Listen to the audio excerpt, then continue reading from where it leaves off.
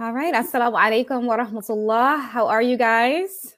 Good. Assalamu alaikum. Alhamdulillah. Welcome to the Dope Muslim Woman podcast. And I always say this, but we are now live streaming, but it does take a few moments for it to roll over to social media accounts or for people to see that we are actually live. But when you guys get the notifications, if you wouldn't mind sharing, that would be great. Welcome to the Dope Muslim Woman podcast. This is your girl, your host, Sabria Mills. And we're here with season 3 of the Dope Muslim Woman podcast and series 3, which is called Love and Restoration. And as everybody enters in, please make sure that you give your salams. Assalamu alaikum. Wa alaikum salam in Jeddah. We love to exchange salams before we begin. We believe in that barakah, in that exchange. Welcome everybody back to another week of the Dope Muslim Woman podcast. This week's podcast is called Love is Blind. And, I've been talking about this for quite some time. So I'm super excited to introduce our panelists in just a moment.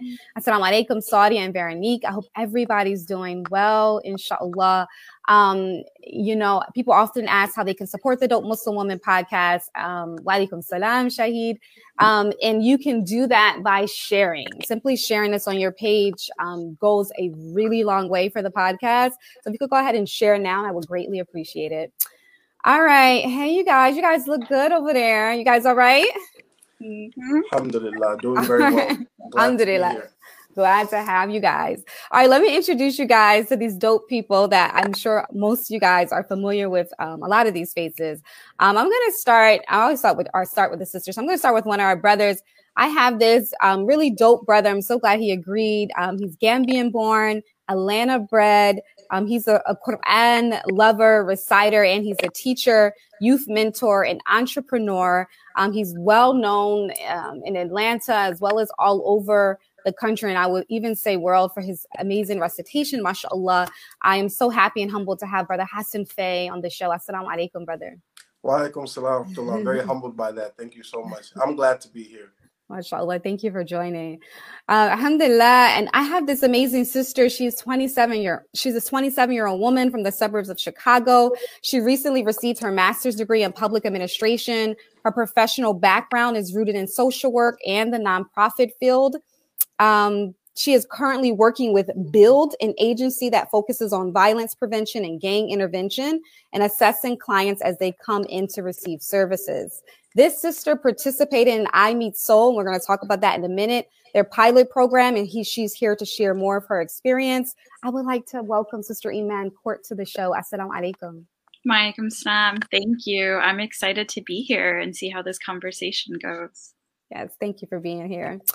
This dope brother, he's back again from last week. Most people know him. He's been on the Dope Muslim Woman podcast so many times. MashaAllah. We know him as an independent artist, world-renowned independent artist, creative director, film director, award-winning. He also just does some of his strongest work is helping to uplift undeserved communities. He's worked for 7 years at the Maryland Food Bank and an additional 7 years as an operations manager at a women's shelter. He's traveled throughout the United States and throughout the entire world, offering workshops for youth and faith communities. Welcome back, Brother Khalil Ismail. Assalamu alaikum. Quick before I forget, Brother Hassan. How old is Brother Hassan? I'm Brother 30. Hassan, Okay. All right. Cool. All right.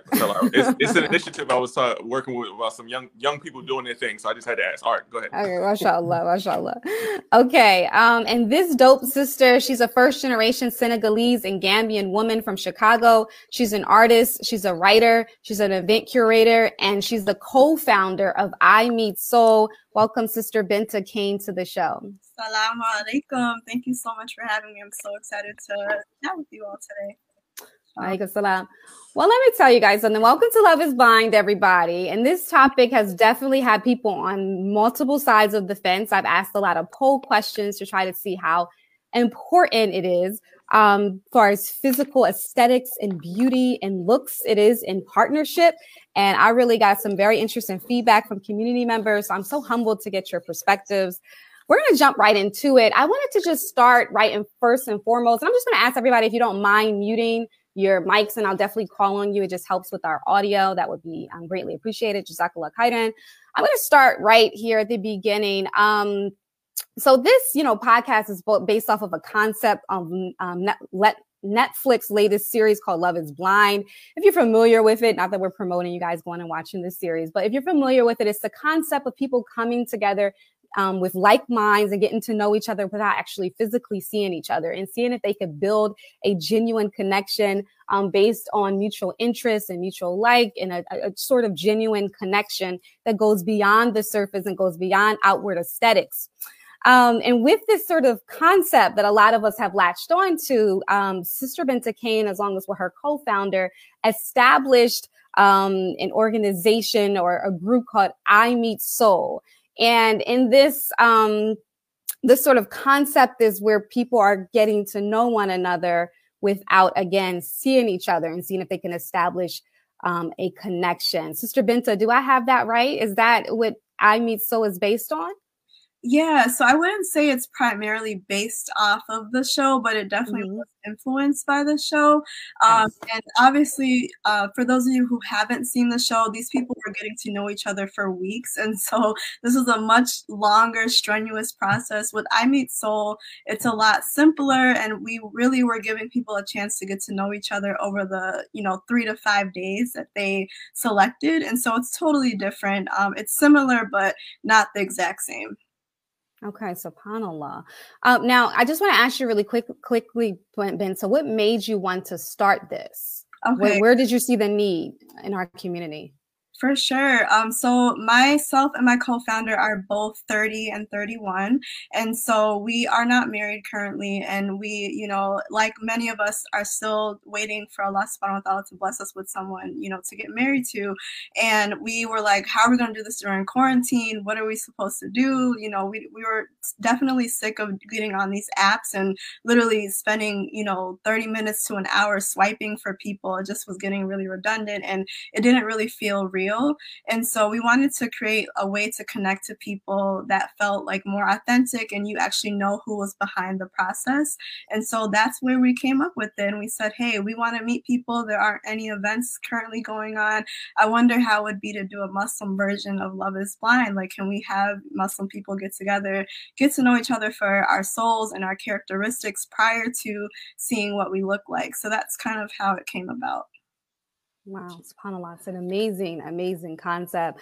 I wanted to bounce over, first and foremost, to Brother Khalil really quickly, just thinking about this sort of compelling idea, and just the idea that love is just a lot more powerful than something as skin deep as beauty. I just wanted to ask you first and foremost, do you feel like it is possible to build a real genuine connection in the absence of being able to be physically attracted or even physically interact first and foremost? Yeah, absolutely. I actually think that in some cases,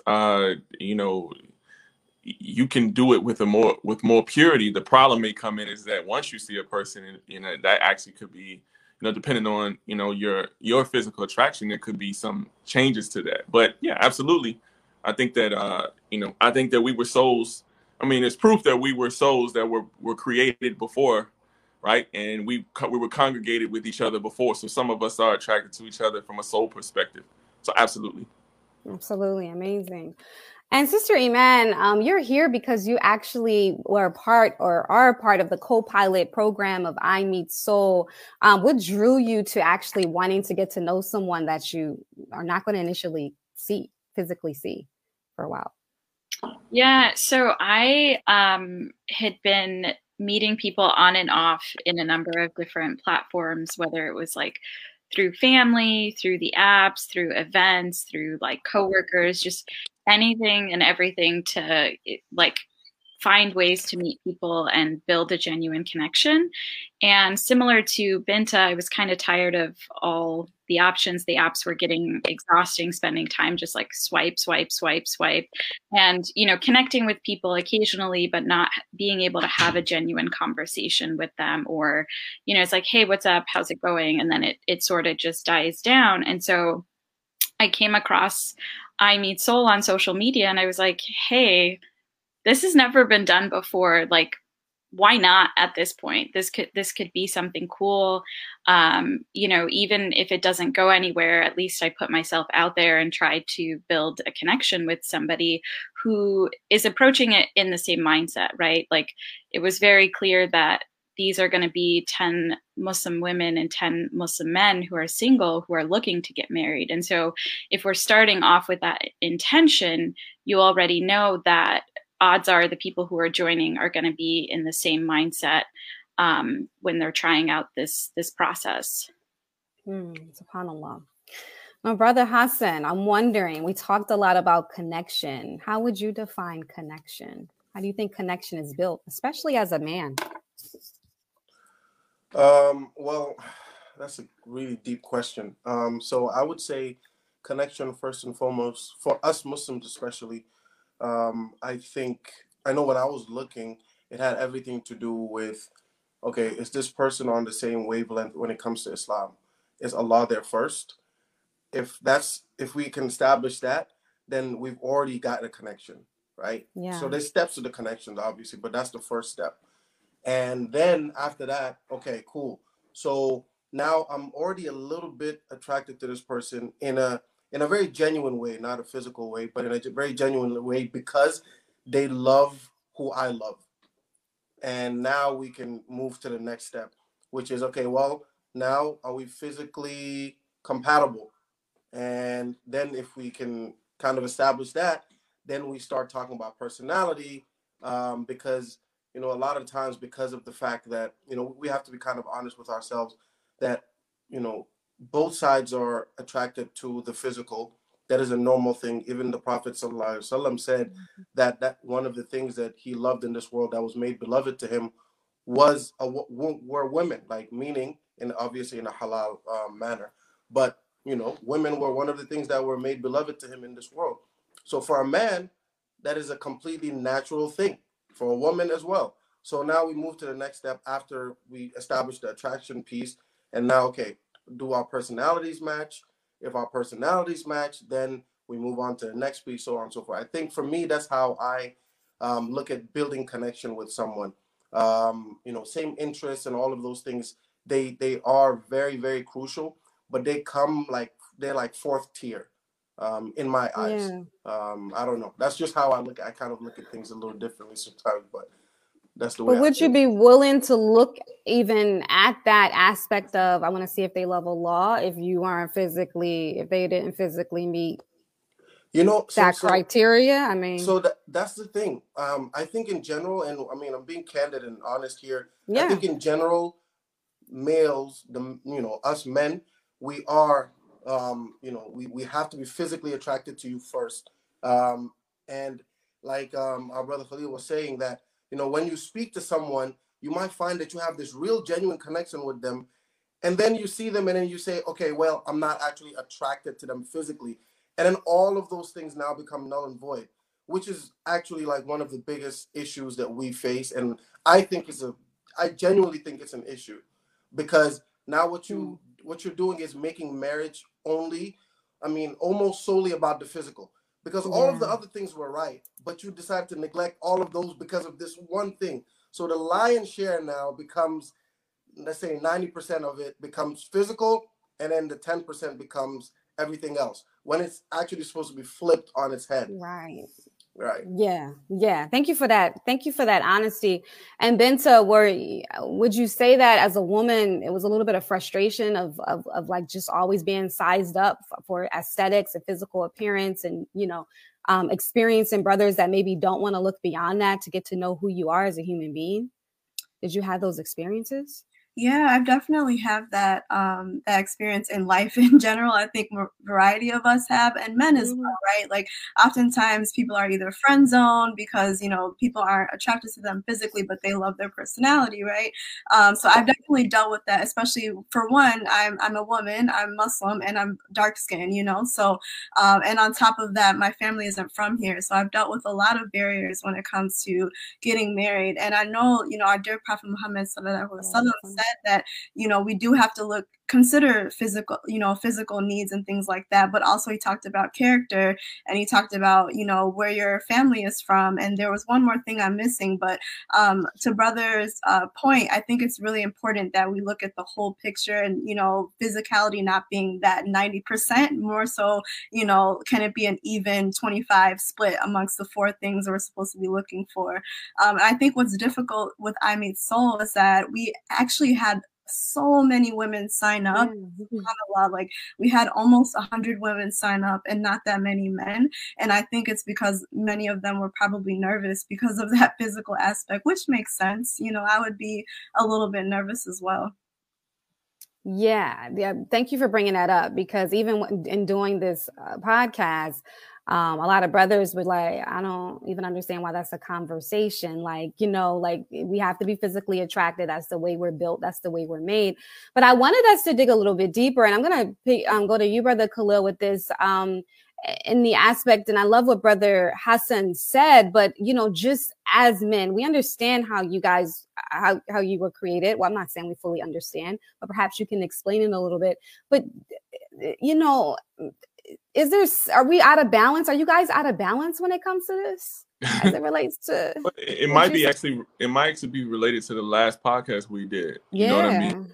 I think that we are out of balance because of the inundation of the inundating of the sex, all this hypersexuality, right? That clouds the vision, right? And I'm not talking about the eyes. I'm talking about the vision of the heart, right? The vision of the heart is the most important vision, right? So, what happens is that, and one of the things I'm actually writing about is actually what I found is that when we actually indulge in illegal sexual activity as men, it creates an entitlement, right? And I need what I need right now without any type of care for cultivation or care for actually a long-term thing. And it makes sense because that's the training of it. It's literally training you to focus on the surface. Whereas, when you actually have the opportunity to get deeper, you realize that. So, for example, me, one of the things I've learned is that as I've evolved and grown as a man, like I love this concept because at the end of the day, I can even say, with the relationship that I had, like I purposely didn't look at the person who I was interested in for while we were actually getting. I'm talking about look at her with the eye that I didn't really look at her. I was looking down. So that we connected more on a soul level, right? So by the time I did actually look, she was more beautiful. You understand what I'm saying? So I think that what happens is we don't give that a chance because we're not evolving past that first surface level, which is what we have to work on that. We have to work on ourselves to get it. We don't realize it again. Allah has something greater for us, but we have to work to get there. Right. I absolutely love that. And Iman, just with your experience, I know that you were drawn to this process. What barriers did you see with connection as it relates to that initial sort of judgment and not being able to get past the physical, constantly being sized up? As women, we deal with so much freaking pressure in this Instagram culture and everybody, in this perfect body culture. And a lot of these ideals are really impacting the psyche of us. How have you been able to navigate as a single woman in regards to this in your dealings with brothers, potential spouses? Yeah, I think it's definitely been a challenge because a lot of spaces that I've met people, the initial go-to is looks, right? So, oh, what does she look like? Oh, you're so attractive. You're this, you're that. And for me, a lot of times I was approached, it was specifically for the physical. And I'm like, okay, I appreciate that. That's great. Thanks. But like, there's so much more to me. And my frustrations have been, I'm like, I want to connect with you on an intellectual level. The physical is there, but the intellectual, the emotional is not there. And so one thing I really liked about I Meet Soul, and it was tough because you only get like 25 to 30 minutes with each person. And so it's not a lot of time. You're complete strangers. You're only speaking to each other over audio. And I was like, okay, I don't have any time to waste. And so taking away the element of physical and wondering, oh, what does this person look like? You're just jumping straight to, who is this person? I don't know them. They're just a voice on the other end of the phone. And so you really get a chance to pick up on who they are as a person, what's their character, what's important to them, what are some things that they're bringing up in conversation. You know, are they coming in and just taking over the full 30 minutes and not really asking you anything and just sort of talking at you? Are they engaging? You know, what are things that are important to them? What are some topics that you get to cover? And, you know, with 30 minutes, it can feel like a really long time, and it could feel like no time at all. But what I loved about this experience was that you didn't have to worry about the physical, and the physical wasn't commented on. You got to connect with the person on an individual level and really get a sense of, who are you as a person?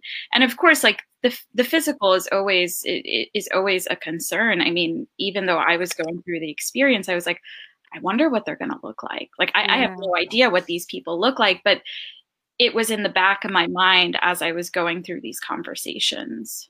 Wow, that's amazing. SubhanAllah. You know, Brother Hassan, I talked to I surveyed a couple brothers just about the concept of, you know, would they meet or get to know a sister as far as for a potential intimate relationship without seeing her first.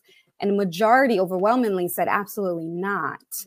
What do you think the reason for this is? And does it really relate to, I'm a man and I'm visual, or is there also something deeper going on with our brothers as it relates to needing to have this sort of aesthetically appealing wife, for reasons that go beyond even what you are as a man, what you actually want and need in your life?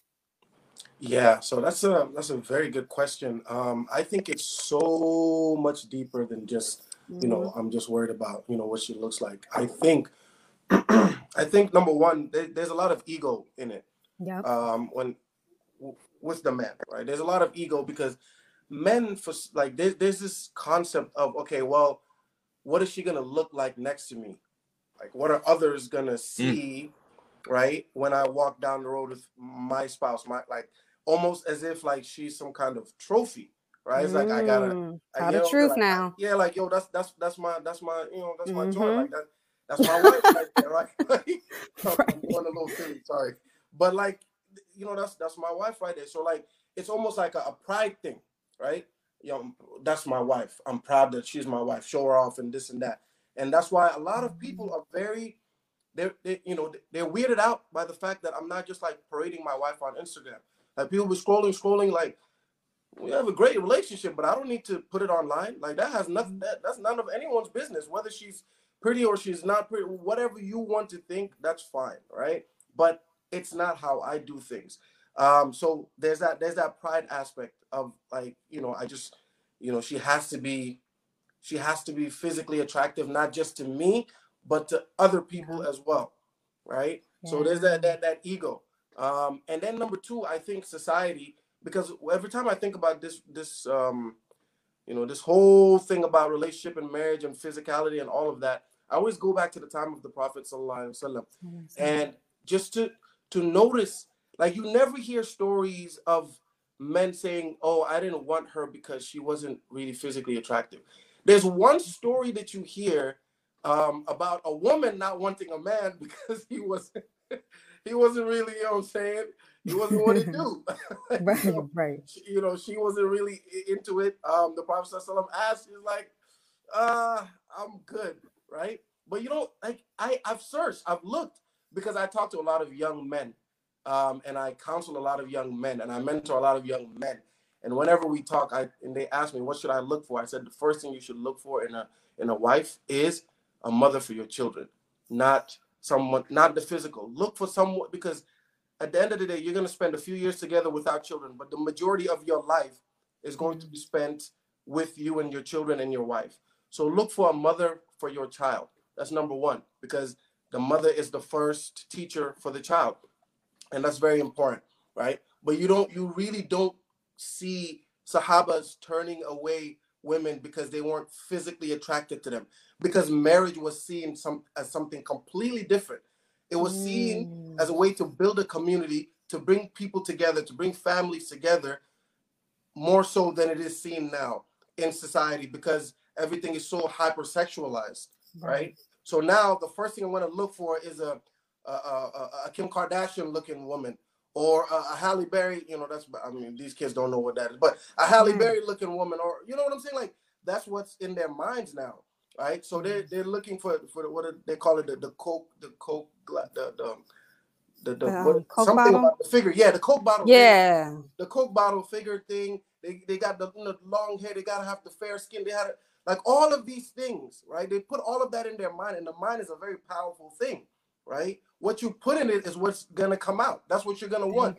So even if you are attracted to someone on a deeper level, right? If they don't match that criteria, you will let go of them because of these very materialistic reasons, right?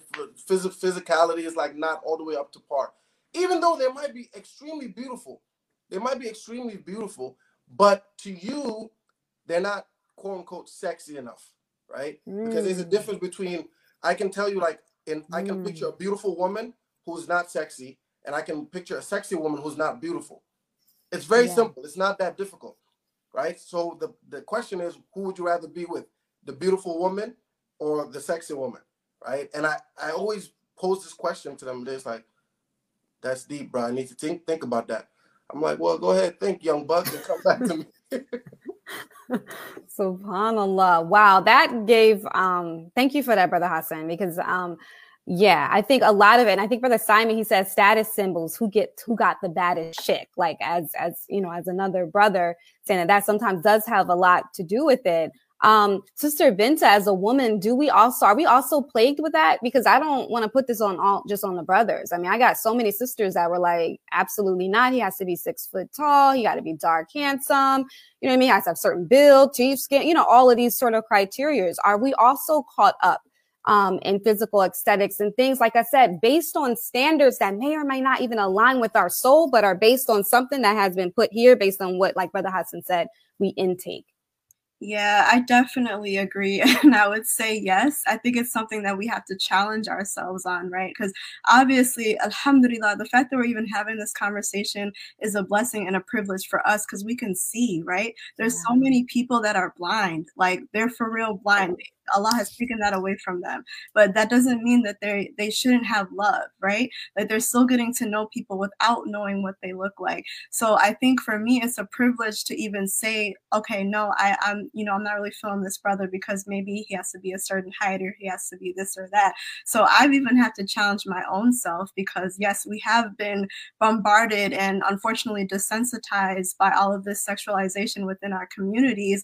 And we do like certain things. Like you do want someone that might be fairer skin or darker skin, or what have you, dependent upon, your societal lenses, like where you were born or who you were raised around. So I think it definitely is a man and woman thing. It's a society thing. It's a human thing. I think individually, what we have to do is, think about what is most important to us, and the fact that we aren't always going to be here. Like remembering that important over all things is our deen and our connection with Allah subhanahu wa ta'ala. And so obviously, yes, I would love to meet someone and be blessed with someone that's the coolness of my eye. They might not be the coolness of someone else's eye though, right? Yeah. But if I feel that connection with them on a, holistic level, intellectually, spiritually, physically, emotionally, then yes, that is a beautiful love. And, inshallah, I pray that for all of us that are still looking. But I think it is something we need to question, right? Like I can't sit here and say that I wouldn't give someone a chance based off of what they look like, but I'm challenging my own self even,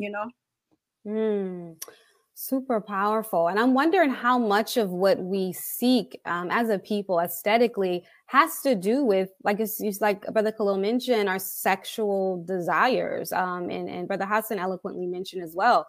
Again, we talked about this last week, just of how bogged down we are with the superficial aspects of sex, and how sometimes we because we're so inundated with imagery and pornography and all these things, we just have to seek more and more and more to sort of try to satiate those sexual desires. Brother Khalil, does a lot of what drives us has to do simply on based on what we're sexually drawn to? Yeah, I think there's a lot that there's something to that. And the question that I have, and the question that we should all have, is we should be analyzing how much of it is and how much of that is natural, because there is a natural aspect to this. I do want to bring a little bit of elephant into the room, and that's that Allah subhanahu wa ta'ala in his Quran, he describes women and he describes them physically. Right, so we can't. So if Allah is describing women physically, then we cannot underscore the fact that physicality matters, right? And I don't want to, like, that's the part where I don't want to sugarcoat. I think there's a measured way of looking at this as opposed to one thing. This isn't a either or, right? And I think that's what we have to do, and we have to be analyzed. And I think it's about giving the heart a chance, and that's why I like the concept, because what happens sometimes is that, you know, a person who you might not normally be attracted to, if you connect with them, as Brother Hassan said, they actually become sexy to you. And therefore, it's not as important that they have the figure or even the look that you originally had in your head. But if we're all going simply by face value and not ever getting a chance to connect, right, then we don't know that, right? So a lot of what's and then like I said, so a lot of us are moving on before maybe we, you know, and trust and believe that when you find someone who you are connected with on a soul level, and you have, all you need is some attraction. I'm not going to say you do have to be able to look at them. Right. You do have to be able to look at them. I'm not going to, I just can't. But if you have a connection with them and you can look at them with an eye with love, then it will be better than anything where you're just choosing because of the physicality. But that's practice. And the last thing I want to say is, I think for us as men, at least growing up, I don't think we were groomed to really actually think about who we should choose for ourselves. We grow up in okay, we just need to find somebody who has deen, right? But it's way deeper than that. We actually have our own preferences. We don't even know them. We don't really get in tune with our own preferences until we actually have our first relationship or our second relationship. That's how we end up learning about it, right? And then on the other side, people learn about their preferences from television because nobody actually, so I don't even know, you know what I'm saying, what I like. So I go through a whole bunch of crap before I actually figure it out. And that's a lot of what's going on too. We don't even know. Yeah, absolutely powerful. All right. So Iman, you talked a lot about just your process, but how important are looks to you during your courting process? I mean, I understand you went an alternative way, but at the end of the day, like you said, they do matter. How important are they to you at this point? Yeah, I think it's important for sure. But I don't know that it outweighs any of the other factors, right? So for me, I'm thinking about attraction. I'm thinking about spirituality. I'm thinking about intellectually, emotionally, how are we connecting? Now, if one of those aspects is missing or one of those aspects is not so great, thinking through, can this be worked on? Can this be something that's improved, that we're just on a different page about? And going from there, I think when you have all four of those, it makes a really good, well-rounded relationship. Looks are important. Looks are absolutely important. This is somebody, if you're choosing to marry, you're going to look at for the rest of your life. You're going to grow old with this person. And so it is important to have that physical attraction, but I don't think that is the highest on my list, that isn't there's people you're attracted to, and then there's people that you would see on a TV screen. It's like, man, that person's really hot. Right. There's a difference, right? There's culturally who we are told is attractive and who we are told just like women have this idea, society has this idea of what an ideal woman will look like in terms of attractiveness. I think us being raised, like, we think about it with men too. We have that like tall, dark, and handsome kind of mentality. You know, they have to be this height, this build, and it's like, okay, but realistically, like, who are you as an individual attracted to? And I think similar to Brother Khalil, like, that's not something that we're really taught when we're young and growing up and thinking about choosing a potential spouse, choosing a partner. And it's sort of just like, you got to get married, you know, we're raising you, you're going to school, you're getting married. And that's just like the process. And nothing else is really, we're not digging deeper into like, what does that mean? You know, what does it mean to find a wife, to find a husband? What does it mean to be attracted to somebody? What does it mean to have a good emotional connection? And so, I mean, to answer your question, it is important, I think, but I think it's important to think about what being attracted to somebody actually means. Right. Absolutely. Yeah. You guys mentioned some really powerful points, and this just leads me to why this topic was just so important for me, because as I was sort of discussing this and even thinking about this with Binta, I started to look just on a cultural level, historically, just as a people in the Black community, and how historically here in this country, we were judged and we were pitted against each other by the way we looked, right? Black women, you know, during the times of slavery were preferenced based on their skin complexion and their color.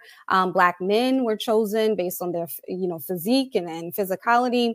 I wanted to just ask a question. I'm going to start with you, Binta, but I wanted to just ask in the aspect of, because you know, thinking about this really led me to what you guys are saying of what we're maybe driven to may not even be what our soul truly seeks, right? We have so much conditioning that has happened as to what we view as beautiful. And not just that, I think as a people, we've been intentionally targeted to stay superficial, right? To stay on the surface. So that, because if we're really building soul connections and establishing our families and building generational wealth, you know what I mean? We're really going to be in the race against our oppressors. So I wanted to just ask, in regards to this conditioning, I mean, you mentioned the color of our skin and things like that. How much does this play a role in how we see each other? Especially as Black people? Yeah, I think it plays a huge role. Like, and I'm sure you've seen while you were studying, you know, there's decades of colorism within our communities. Especially if you take it over, not even just in the US, like around the world, colonialism has affected all of us in, you know, very drastic ways. I recently actually just returned from Senegal, and I've seen, you know, people that are still bleaching their skin or wearing their hair a certain way because we have been socialized to see whiteness as like the pinnacle of beauty. And so I think it definitely has affected us. But when I go over there, you know, mostly I see these beautiful, like, just gorgeous people, and their skin is just like iridescent. It's beautiful. Like, I'm super attracted to people over there, and you know, they don't see that all the time. I would tell, you know, my family members or my cousins, like, hey, why aren't you guys married? Like, do you not see like this sea of beauty? And sometimes they can't see it, and it's because of TV, or it's because of what we've been taught, you know, we should be leaning in towards. So I think it definitely has, unfortunately, affected our hearts, and that's why we should all, you know, inshallah, like, pray that our hearts are purified from this, because it's a test. Like, this is a huge test from Allah subhanahu wa ta'ala, and I definitely am working on it myself. And for the longest, you know, I didn't really see myself as beautiful because of my skin color, because of, you know, me being bullied, or me not being me just being otherized, or not really looked at in that way by men specifically, because I was either too dark or because I was from Africa, or all of these things. things. And so I had to do a lot of that, you know, internalized work over the last couple of years, even going to therapy, like just kind of unpacking all of these things. And alhamdulillah, now it's been a while and I'm in a good space, and I'm very grateful for that. And so that's why I speak out about these things, because I don't want anyone to feel like they aren't enough because of, you know, where they come from or their skin color, who their family is. You know, there's so many deeper levels to what we can be looking at.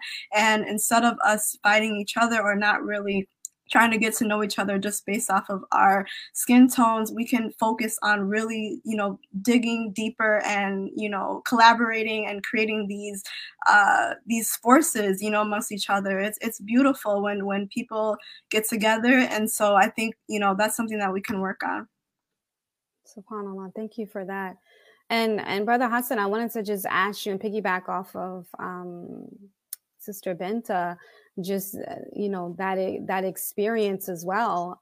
Just as, you know, like I said, a Black person, I think it's very different for men because we sort of deem very dark skin as attractive. So would you say that it's a little bit different? Your experience is a little bit different than what maybe perhaps Binta experienced? No, unfortunately. I mean, I wish that was the case when I was growing up.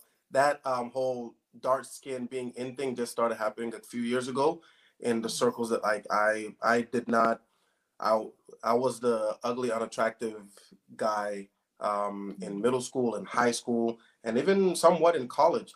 It was not until a few years ago that it's like, oh wow, he's 6'3", he's dark skinned, he got that blah blah, and like all of that stuff started coming into the play, you know. So unfortunately, I also dealt with what Sister Binta is referring to.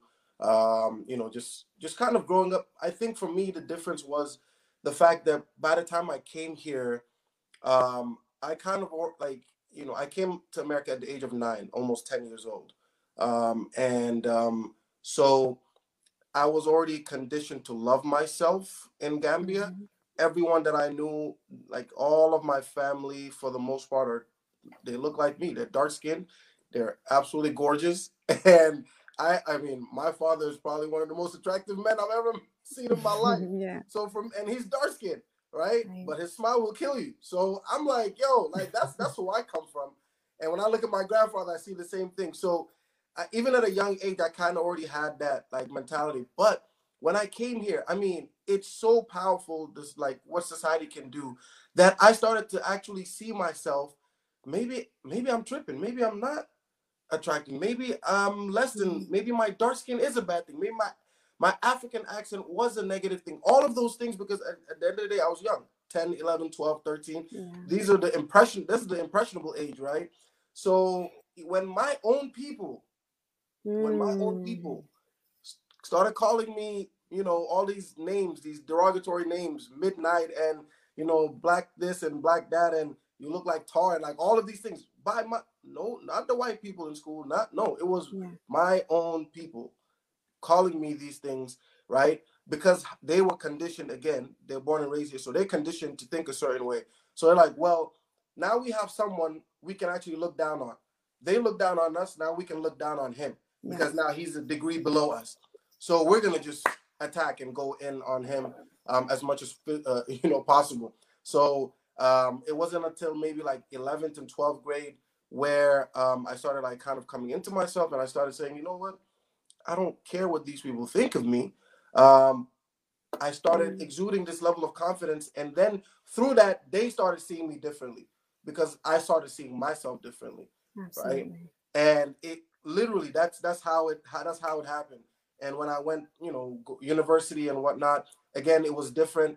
It was a larger scale. So there were some people that were, you know, still making those weird sly jokes because that was back in 2010, 11, 12. So people were still kind of in that mentality.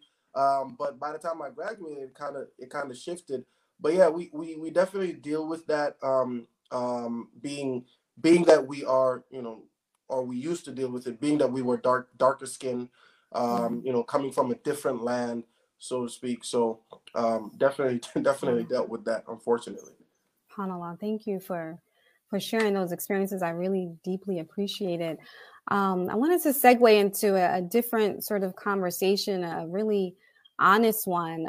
When some sisters, they were sharing some of their experiences, and of course I get to hear a lot more candidly from women in this regard. But Khalil, I'm going to pop to you. One of the things that they said that they deal with a lot in their marriages is just the idea of the husband's being distracted a lot by the next beautiful, shiny thing, right? There's always a new, shiny, beautiful thing. And this is having an impact on longevity in marriages and sustainability in marriages and just contentment in general. And a lot of women struggling with feelings of inadequacy, of not being able to sort of keep up with these, even I'm thinking I'm relatively young, but when I was growing up, the beauty standard was very different from what we're seeing now in the Meg Thee Stallion sort of era, right? It was just a little bit different. So a lot of women were sharing their experiences. Brother Khalil, I'm just going to ask you, just, as a brother, do you think this is an issue or a bigger issue that we think, far as just the idea of it being beauty just being very distracting in this society for husbands?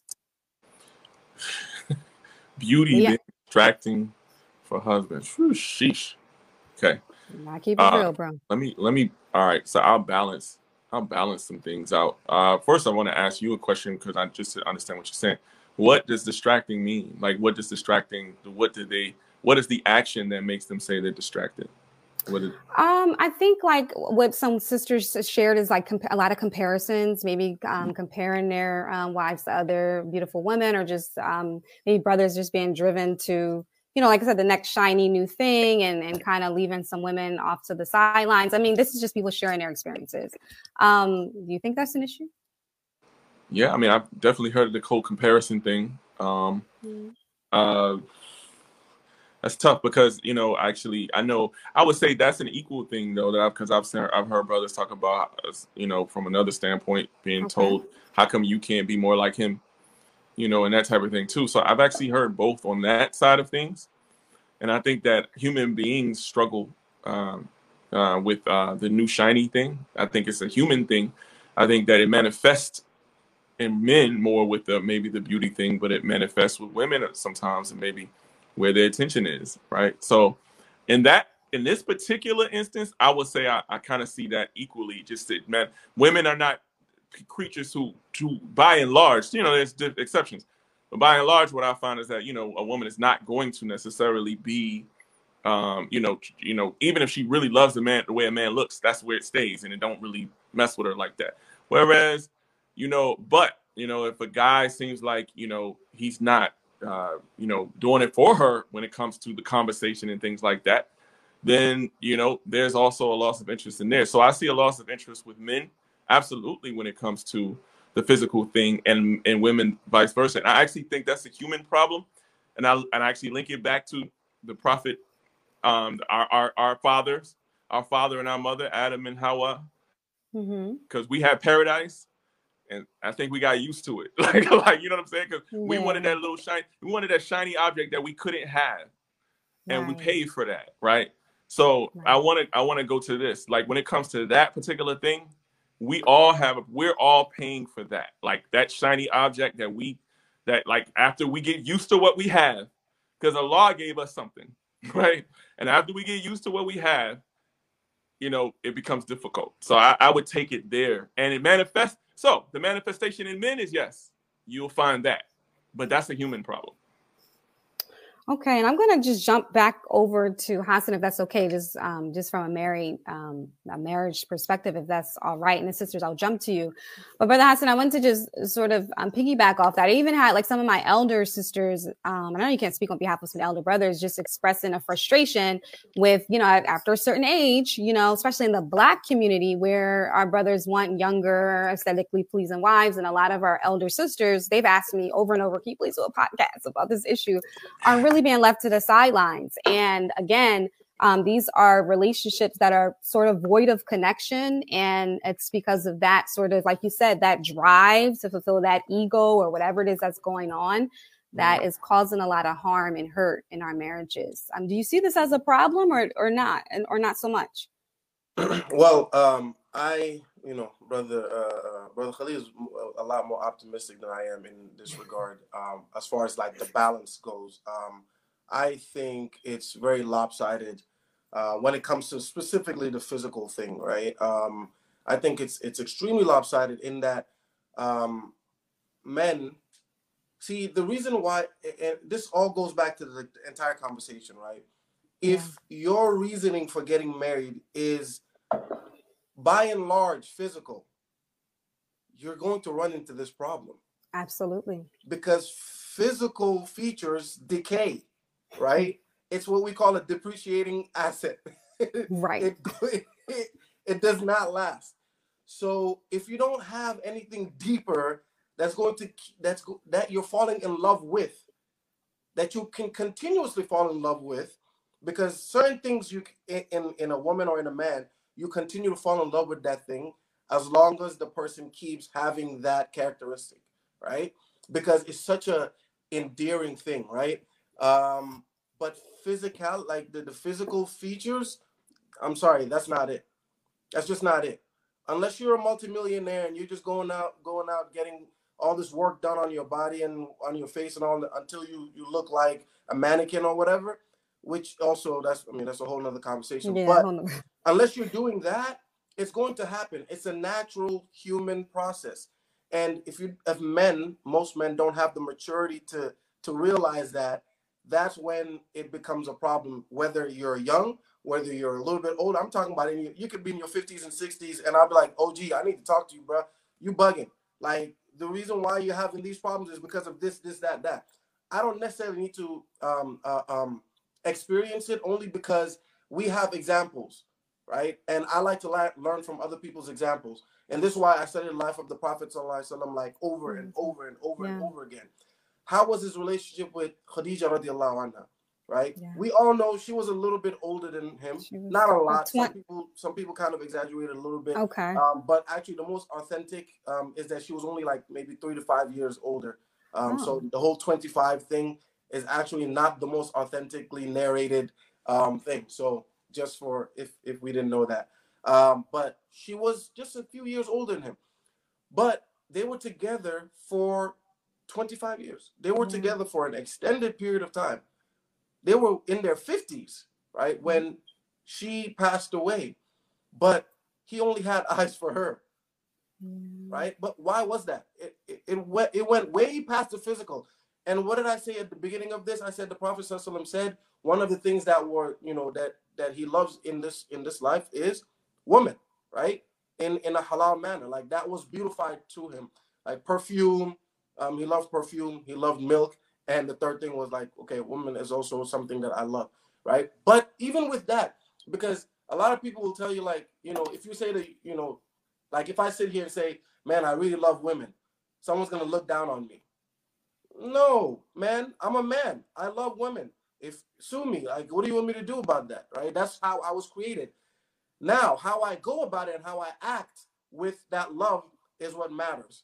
What do I do?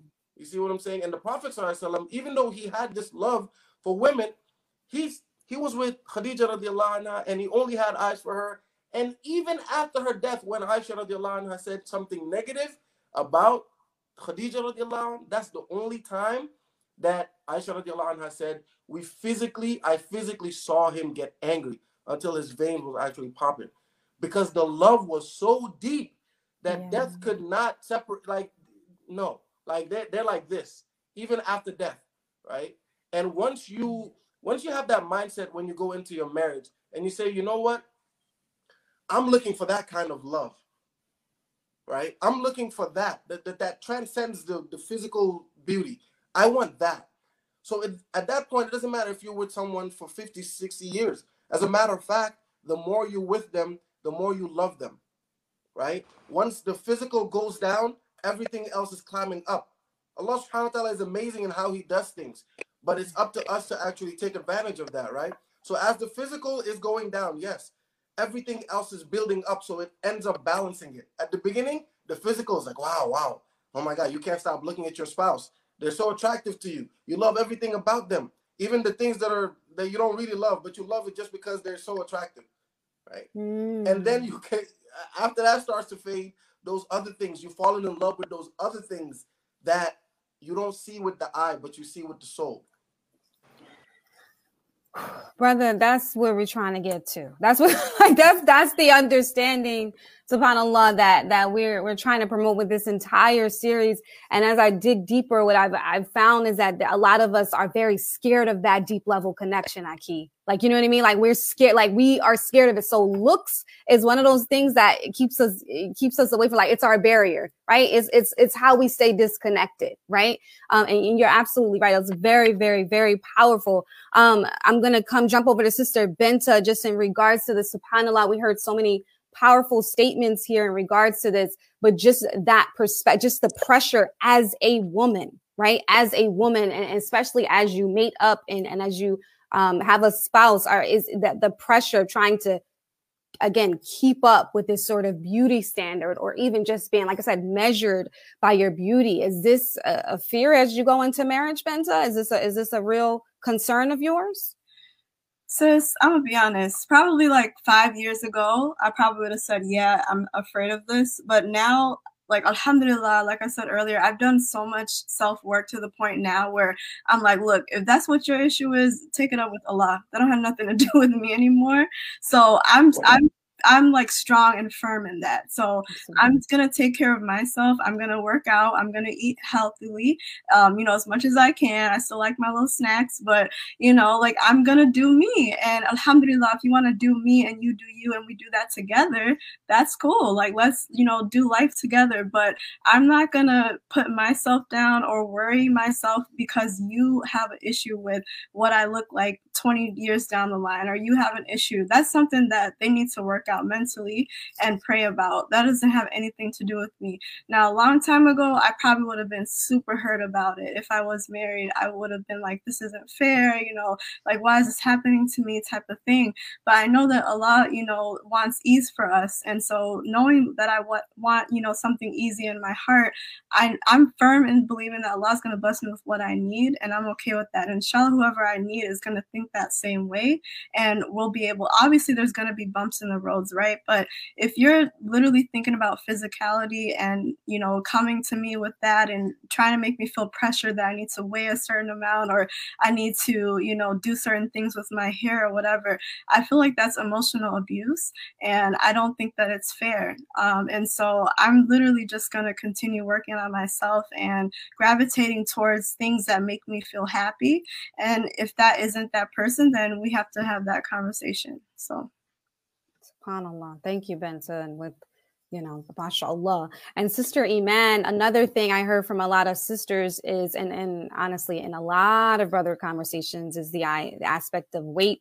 I wanted to bring that up as a beauty standard that is sort of, especially in our community, that is sort of, I don't want to say bashed, but it's brought up a lot in the aspect of this, like, sort of the ideal body and what we view as the ideal body, and a lot of sort of body shaming. And I even heard some sisters saying, like, well, I'm not even going to look for a mate until I'm this particular weight or anything like that, because of, those expectations. Is that something that you think women are struggling with, or what is some advice that you can give to far as get past even the idea of, like, that ideal body that's sort of sought after? Yeah, absolutely. I think it's definitely something that women struggle with. I think from a very young age, just growing up, we're taught that we need to look a certain way and present ourselves a certain way, and that, like, the way we're looking this way, not for ourselves, but for men's approval. And, like, this is what it means to be an ideal, like, looking woman with your figure. I think there's a lot of pressure even growing up as, like, you're gaining weight, or, gaining weight in the wrong places, that it's like, oh, you need to start hitting the gym, or, like, hey, maybe you shouldn't have that cookie that you want to have. And so I think it's unfortunate that as a society, we're putting so much pressure on individuals for what beauty standards look like. My advice is to do the work that you need to do on an individual level to be able to love yourself for who you are. And if you want to make changes on how you look physically with your weight, do that for yourself first and foremost. If you're doing that for somebody else, if you're doing that because of a societal expectation, the changes that you make aren't going to be long term. The changes that you make are going to be made out of frustration, out of self-hate for your own self, right? And in a world that's filled with so much hate, we need to learn how to love ourselves and love each other. But it starts with our own selves. And so really just focusing on that, and also having grace with yourself. You know, you're going to go through different time periods in your life. Like sometimes you might have it together physically, in terms of like, I'm working out regularly, I'm putting food into my body that's good for me and making me feel good too. And other times you're going to have a rough patch of a few months or a few years where maybe you're not moving around as much, or you're eating a lot of food that isn't good for you. And depending on how you're doing emotionally, financially, you know, there's a lot of factors, including stress, that go into it. So, you know, just focusing on yourself as an individual, putting yourself first, pouring all of that energy into yourself for your own good, and then being unapologetic about who you are and the person that you meet, who you're going to spend the rest of your life with. Inshallah, will see you where you're at and want you for the reasons that you also see yourself in the way that you see yourself, right? Like, you have to do it for yourself before you do it for anybody else. Absolutely. Thank you so much. And that brings me to a powerful point. I just have to ask a very honest question. You know, and I wanted to bring it up last week, Khalil, on their last podcast. But some things I do shy away from. But, you know, this idea now, you know, we are in like a Brazilian butt sort of culture as a people. And we're hearing more and more from our men that's sort of not just the butt, but just like certain body parts being larger and larger and larger as like what's really deemed attractive. Is there some balance to be had with that? Is that a genuine like physical interest, or is that completely molded from like our outer like entertainment sort of society and societal standards changing? Just want to ask straight up, like. Yeah, I think it's probably a little bit of a lot of probably more society, but then some preference. I think everybody has a preference, like, you know, different nationalities, they're built differently, right? And so like I have a preference for my nationality, even build. And I've always had that preference since I was a kid. I can't remember not having that preference. So I'm not going to be dishonest about having that preference, right? That's my particular preference, and I'm okay with having that preference, right? Now, you know, I shy away from, like, here's the thing. Like, I think that people should have the right to like what they like, right? But then I want people to actually, and here's the part of it that I think is, you know, just to kind of bring it home, even just listening to what was said before, is that a lot of it has to do with self-work and filtering everything through your relationship with Allah. And here's what I mean. Like, so when Allah gives that ayah about marriage, when he talks about like what we are to each other, he calls us, you know, basically he says that we are what? Clothes for each other, garments for each other, and that we are respite for each other. And that when we are respite for each other, he places love or affection and rahmah. So he puts mawadda and rahmah, right? So what's happening, if we really pay attention to what's happening here, is there's an action that needs to happen. One, we are to do what Allah asks in terms of what? Cultivating that type of cover, right? And then Allah takes care of the rest. And that actually is supposed to happen also in our individual relationships with Allah, right? So as we grow ourselves and our egos and that type of thing, we become more comfortable with ourselves, right? And then we get to see better what's happening with other people. So I hear a lot of, for example, people want, I hate that people don't want this and want that, right? But really what's happening is that most of us are walking around actually wanting what can cover our insecurities. Okay. Say that one more time. Most of us are walking around wanting what can cover our insecurities. And that a lot has to do with our cultivation of our relationship with Allah subhanahu wa ta'ala. And I don't actually think anything is going to get fixed actually until we actually start moving towards actually, hey, get right with your relationship with Allah so that you can have whatever, because there's going to be different types of relationships. So as my brother Hassan eloquently put, the relationship with Khadijah was like nothing else. But Allah took her. Yeah. Allah took her. And then Allah showed us examples of all types of relationships that he had. Every single one of them was a loving relationship in its own way. Yeah. Right? And all of them, the Prophet ﷺ optimized. Even Sauda, they ended up, he offered, it was a situation where she was offered to like, okay, she was offered divorce because of the time he could have. And she said, no, I want to stay with you. And that worked out for them because, obviously he wasn't as close to her as he was with Aisha, but their love was optimized based on their relationship. Why? Because the Prophet was the epitome of one who was a self-reflected man who had a relationship with God. Right. And he then spread that to his wives, right? So his wives also had that as our mothers, right? And I think that what's happened now is that we got this expectation of, I want this. I don't know what Allah is going to give me with my relationship because he gives us different things with different relationships. As he said in the case, I don't know if the Prophet knew he was going to get mad when he got mad, right? Allah knows best, right? But he got mad and that was a realization that this one was different, right? And that's Allah's doing. But if you have a relationship where maybe it's not that, you still can optimize that if you have a relationship with God. And that's what we're skipping. So if you have a relationship with someone, and I'm saying this because I really want people to understand, I worry about us having expectations that we're going to have that. Some of us will, some of us won't.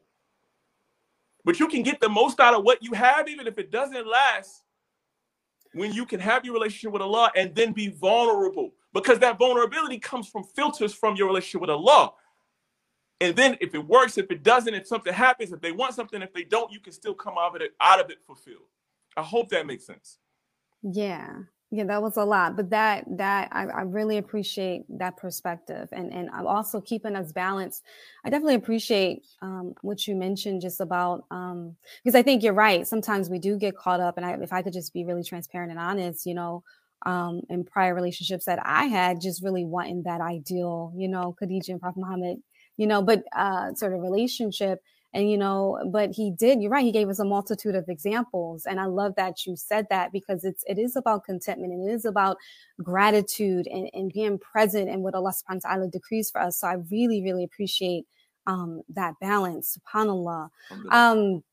We are coming towards the end of our podcast. We have a couple of questions. This is such a deeply rooted conversation, and you guys were so honest, and I'm just so humbled and appreciative that we're looking just the right people on the show, that we are talking about something a little deeper, and that we recognize that there are aspects of what we sort of seek that does need to be analyzed. And we're hoping that even our young people that are currently seeking mates, or even in your current relationships, that you are looking deeper as to what you're seeking and why, and having balance with that. But I did want to ask a question. Let me find it. During I Meet Soul, did many people find true connections? Benta? So I won't say many, but some people did. Mm-hmm. I'll leave it at that because it's not my business anymore. But yes, some people did. Alhamdulillah. Okay.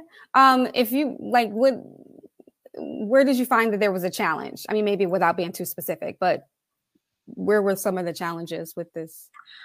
So we usually check in with couples a couple of weeks afterwards just to see how they were doing. I didn't really ask any prying questions. So I don't know what the actual challenges were, but I do know that some people just said, hey, we decided to, call it quits, but I don't know exactly why. So that's really the extent to what I have. But the people that did stay, I'm very, very happy for them. And alhamdulillah, I'm grateful to be a part of that journey, just through something that we didn't even know if we were going to do.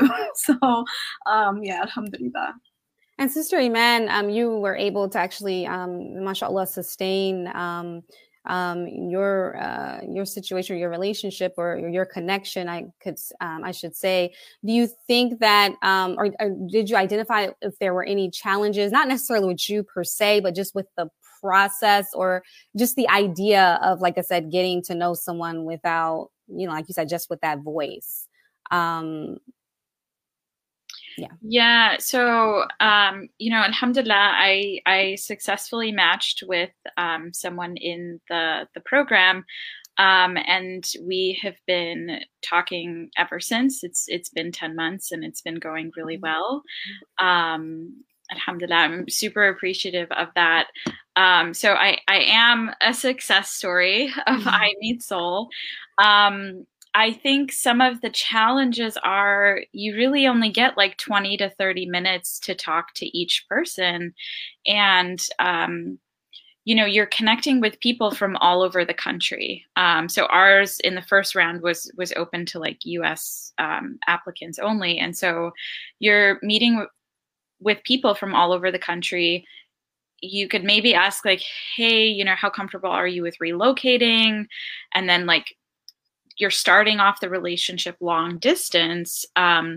And so that can sort of be a barrier for some people. Maybe they were open to being long distance. Then when it starts, it's like, it's not really going to work. It's hard to form a connection long distance for the first time. And then I think the other thing is like, I met a lot of people. So there were 10 people in the initial round. And so that's 10 conversations you're having and 10 people you're having to choose from. And so I think Binta and the other co-founder did a good job of saying like, hey, just because you're matching, like, it doesn't mean you're getting married. It's not like the show Love is Blind. This is just, we're agreeing to take this connection offline and see what happens. And so I think it's challenging when you have 10 people who you're having conversations with, and maybe there's a few where you're like, wow, I could see this going somewhere. I could see that this has potential. And so having to decide and choose like, okay, who is my top choice? It could be a lot of pressure in that decision. But it is just a starting point to start a connection and to start a relationship and to grow it offline and continue it from there if you're both, on board and connected. SubhanAllah. And Sister Binta, someone wants to know that I guess they immediately went on to look it up. So they said, when is the next I Meet Soul event? The page says applications are currently being accepted. Yep. So wait, did they say accepted or not accepted? I think it said accepted, but go ahead and clarify that. Yeah, so they said aren't currently. Yes, that's correct. They are not currently being accepted because we just did a Valentine's Day speed courting event this weekend. And so we're giving ourselves a little grace, a little time. Inshallah, we'll be back. If you're interested, please feel free to fill out that link on the website and we'll add you to our mailing list. And inshallah, we'll let you know as soon as possible. We have had people reach out to us from London, as well as from Canada and from Senegal. And so we are kind of trying to figure out how to do this worldwide now. This last Valentine's Day one was just for the US and Canadians. So we're just trying to figure out logistics regarding time zones and things like that. So we'll be out, soon. So just stay out, stay looking out for that. Stay tuned for that. A lot of women are definitely appealed and want the information. Brother Hassan, can you do it? Would you do it? Would you do I Meet Soul? Who, me? I know you're married, but I'm just saying, like, would you be attracted to that concept? Could you do something like that? I think it might be the cure for the current situation that we're going through. If people are, again, willing to just, like you were saying earlier, I think people are just kind of scared to build that deeper connection. And so they focus more on the physical. Because that's easier and that's what society tells you that you should look for, and so on and so forth. And for a lot of people, they don't know if they can sustain that in a marriage, that deeper connection. They're like, well, yeah. I don't know if that'll take me, to the 30, 40, 50, 60 years, right? So they think, the physical is what's going to take me there. So I think a lot of people are scared of that. But I would definitely, if I wasn't married, I'd be like, yo, let's do it. So the brothers should jump on it. The brothers should jump on it. Especially brothers should jump. Of course, the sisters always in the front line, but the brothers should definitely jump on it. I believe it's a wonderful initiative. What about you, Khalil? Yeah, I would. I have a question. Okay. I worry. There's one thing I worry about though, like with and this is a question.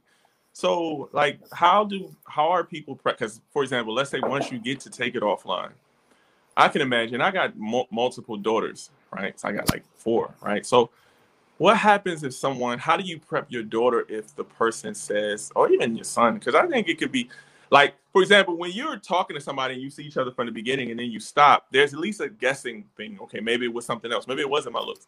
But you almost know it's your looks if you connect, and then that's it after you connect. And I think like looks is like for people, let's just be real about where we are in society. It can be a very devastating thing to pretty much know that for sure. How do people come back from that? I would worry about that actually for my children. Like, you know what I'm saying? Like, I wouldn't mind. I'm actually okay enough with myself, but that's through a lot of self-work and going through pain and struggling and learning. But that's evolution.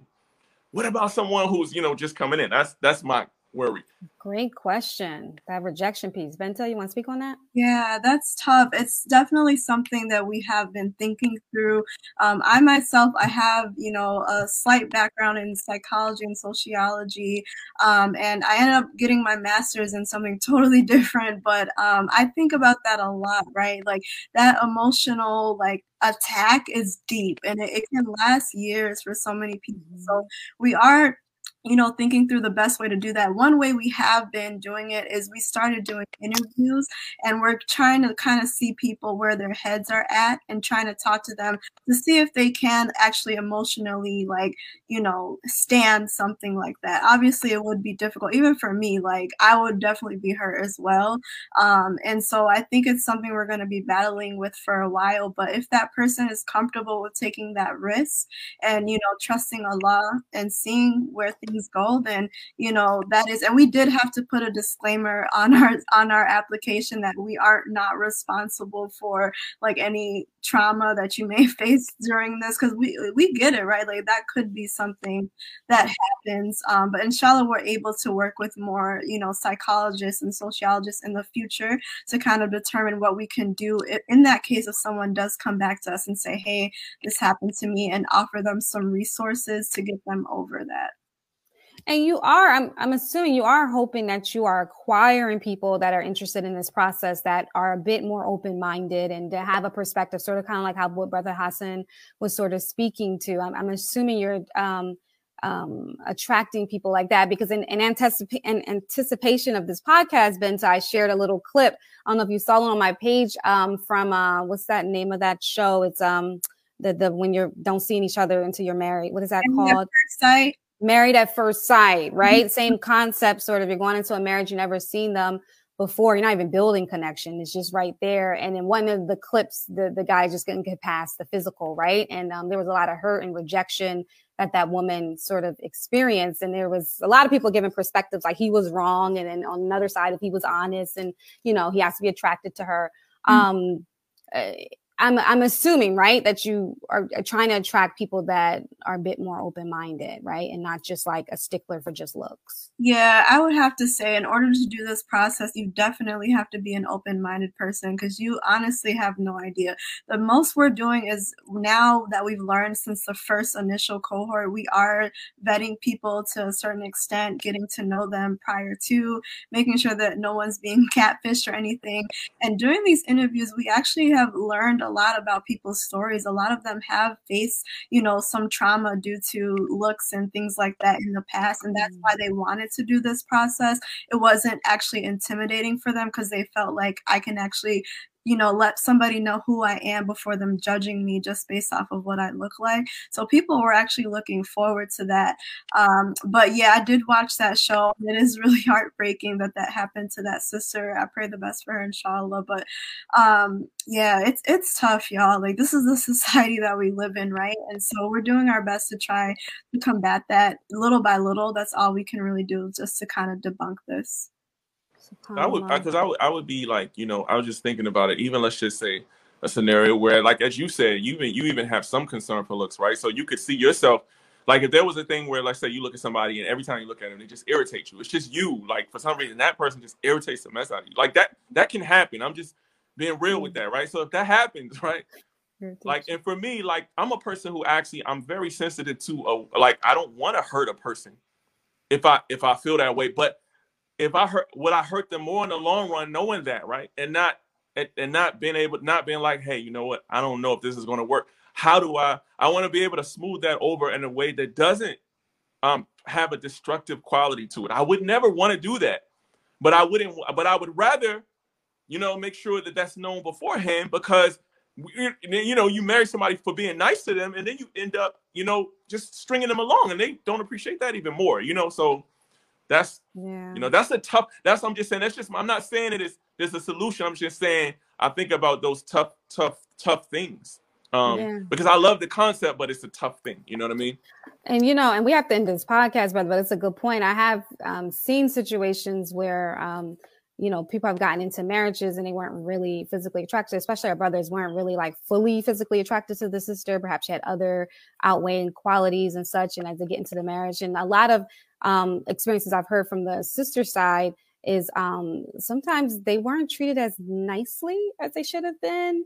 Maybe like after a time, and after you start getting annoying and, the normal stuff that come in marriage, and with you not being attracted, and next that woman is sort of ill-treated because there's not, that's a real thing. I definitely have heard that. Brother Hassan, would you agree? And I know we're ending, but that can happen. That's absolutely a thing. I've had an experience like that where people tell, few people have told me that, that happened to them, young sisters, where it's like, why didn't he just tell me, and so on and so forth. And then like they got into marriage, and, after a little bit, kind of things kind of boiled over, where the annoyance wasn't handled in the right way, unfortunately. And I think this also I know we had to end. I'm supposed to actually be doing a live on Instagram after this as well, but I told him to wait for me.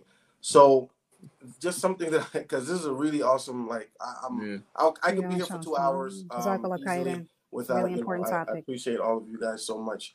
I think it also goes back to, like, as I said, I always go back to previous, role models. So in the time of the Sahaba, the time of the Prophet ﷺ, something that is a stigma now that wasn't stigmatized back then was, as we all know, divorce, right? It wasn't a stigma at all whatsoever. Right. It was as normal as getting married. Thank you. It was as normal as getting married. So because there was no stigma tied to it, you can be more free to go into a marriage saying, you know what, I believe that this may work, but it might not, right? And if it doesn't, the sister is not left alone. She's not stigmatized. She's not seen as a divorcee. She's not seen as anything.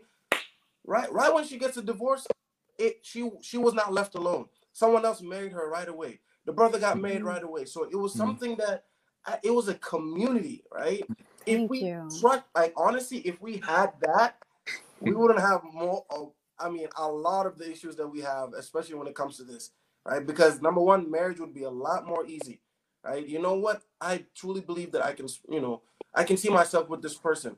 You try it, maybe even a few years go by, right? Even the top level Sahaba had that, where they were married for a few years and then they got divorced, right?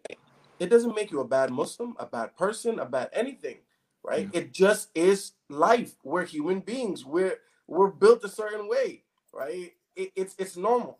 So if it wasn't so stigmatized, and I always tell people, I said, look, I'm the type of person that, for my first getting married, without being married before, I would have been so overly okay with marrying someone who was divorced, had multiple children, and I was like 10, 15 years older than me.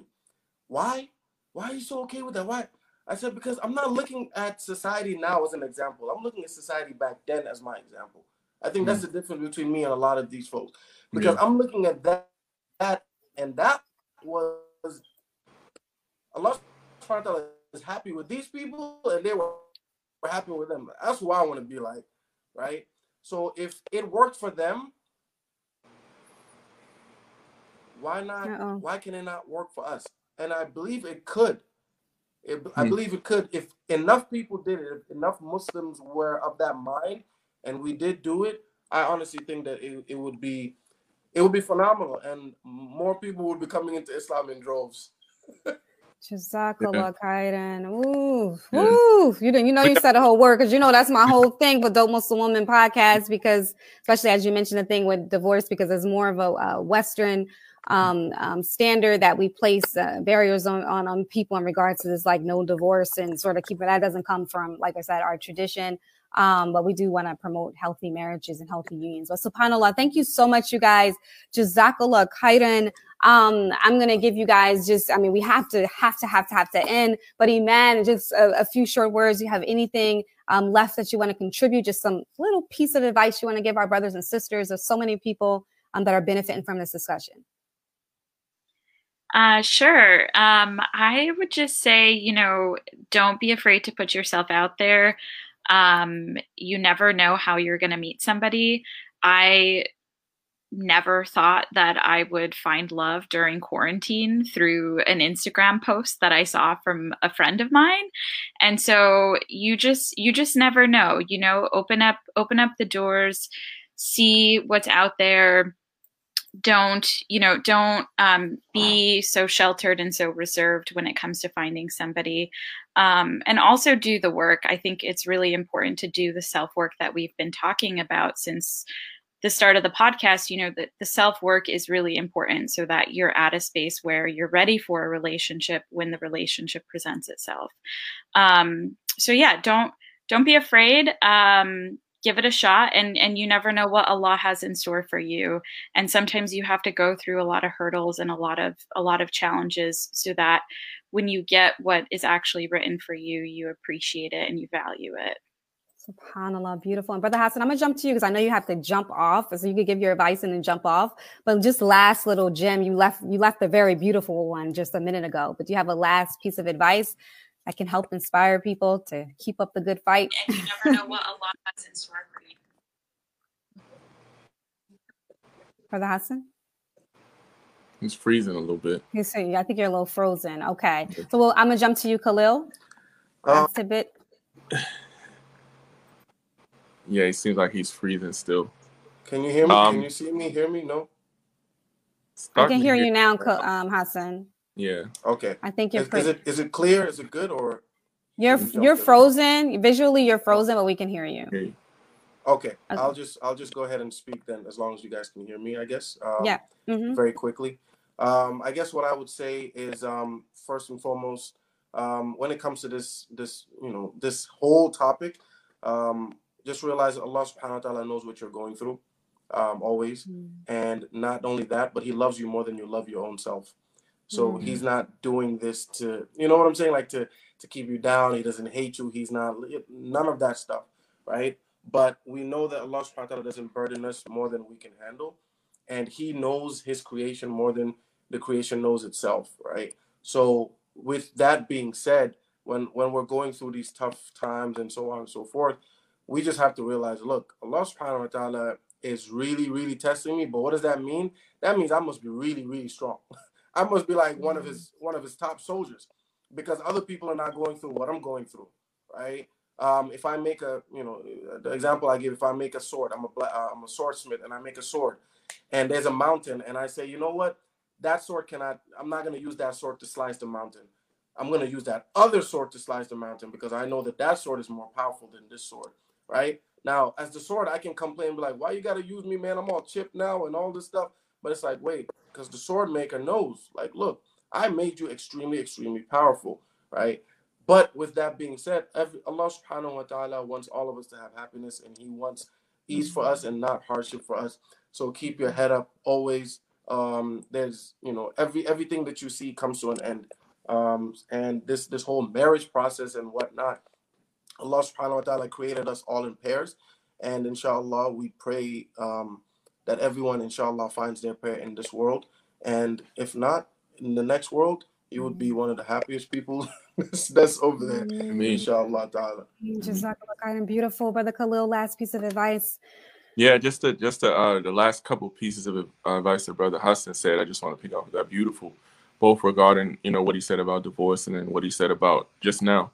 And I'm just going to add to that just to say that tawakkul is the key.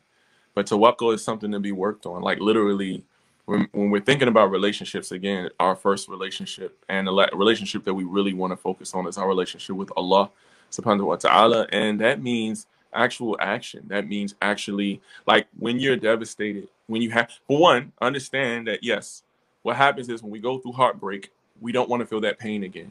And we live in a society where pain is the enemy, where pain can actually be something that you use to be stronger. But because they made pain the reason why I do or not or don't do something when it comes to relationships, we've actually lost the lesson, right? And the lesson where, you know, for example, in other things, let's just take working out, like in everything else, we understand that going through pain is what actually gets us stronger, right? So as Brother Hassan said, you know, if Allah has put you in that position, right? That's why don't fear divorce when you get married, because you want to actually give it your all, because giving it your all is actually going to give you the best opportunity to learn from Allah. What's happening is that because we fear pain, we end up going, okay, I want this surface thing, I want that surface thing, because we're scared. Yeah. We're scared to feel that pain. And I understand, divorce is painful. It's very difficult. It's one of the most difficult things ever, right? But if you still go all out the next time, and as you're growing your relationship with Allah, what you will learn is that will grow your relationship with Allah that much more. And then you will grow a stronger ability to even love and everything like that. But it's a process. And I would say this both to men, especially to men, because a lot of times we are missing out due to the surface. Like, we're missing out because, we don't want to, it's weird. I always say, men, we're emotional cowards. We don't want to deal with the emotional pain. We just are. Like, as a general rule, we're emotional cowards, and the society has coddled us in that way. Mm-hmm. But understand something. On the other side of that, bro, just like many of you who like to work out, or many of you like to be known as working hard and all of that and having a great career, if you put that same effort into your emotional life, what you will find is you will become a stronger person in every aspect. Right, including your ability to be physical. So tawakkul, understand, Allah is telling you to Allah, your relationship with Allah. Allah has even said that your spouses and your children sometimes will be tests to you. But remember what to prefer. So when you prefer those things, you can actually have a deeper, loving relationship, and I guarantee you it does it. After that, it will matter less what happens at the result. You will love what Allah taught you. But trust him. SubhanAllah. Trust him. SubhanAllah. Wow. I'm very emotional. Binta, your last piece of advice. I'm sorry. It's very, very, very deep. Go ahead, Binta. I don't even know how to follow up after all of that, mashallah. But so one thing I want to leave everyone with, which I think is a gift that Allah subhanahu wa ta'ala blessed me with, a prayer that I made about 5 years ago when I was forced with one of the hardest heartbreaks I've ever had in my life.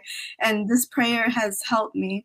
And it's that Allah subhanahu wa ta'ala blesses all of us with the ability to be in spaces where angels are. So every day, if I can remember, I always say, A'udhu billahi minash shaitanir rajim, bismillahir rahmanir rahim, Allahumma salli ala Sayyidina Muhammad. Ya Allah, please continue to bless me to be in spaces where angels are. Allahumma salli ala Sayyidina Muhammad. Ameen. That's what I pray. And I'm telling y'all, it's such a savior. So I want to offer that prayer to all of you because it's literally lifted me in so many ways. And inshallah, I pray the best for everyone. Jazakallah khairan. Thank you so much, everybody. Thank you to the amazing audience members.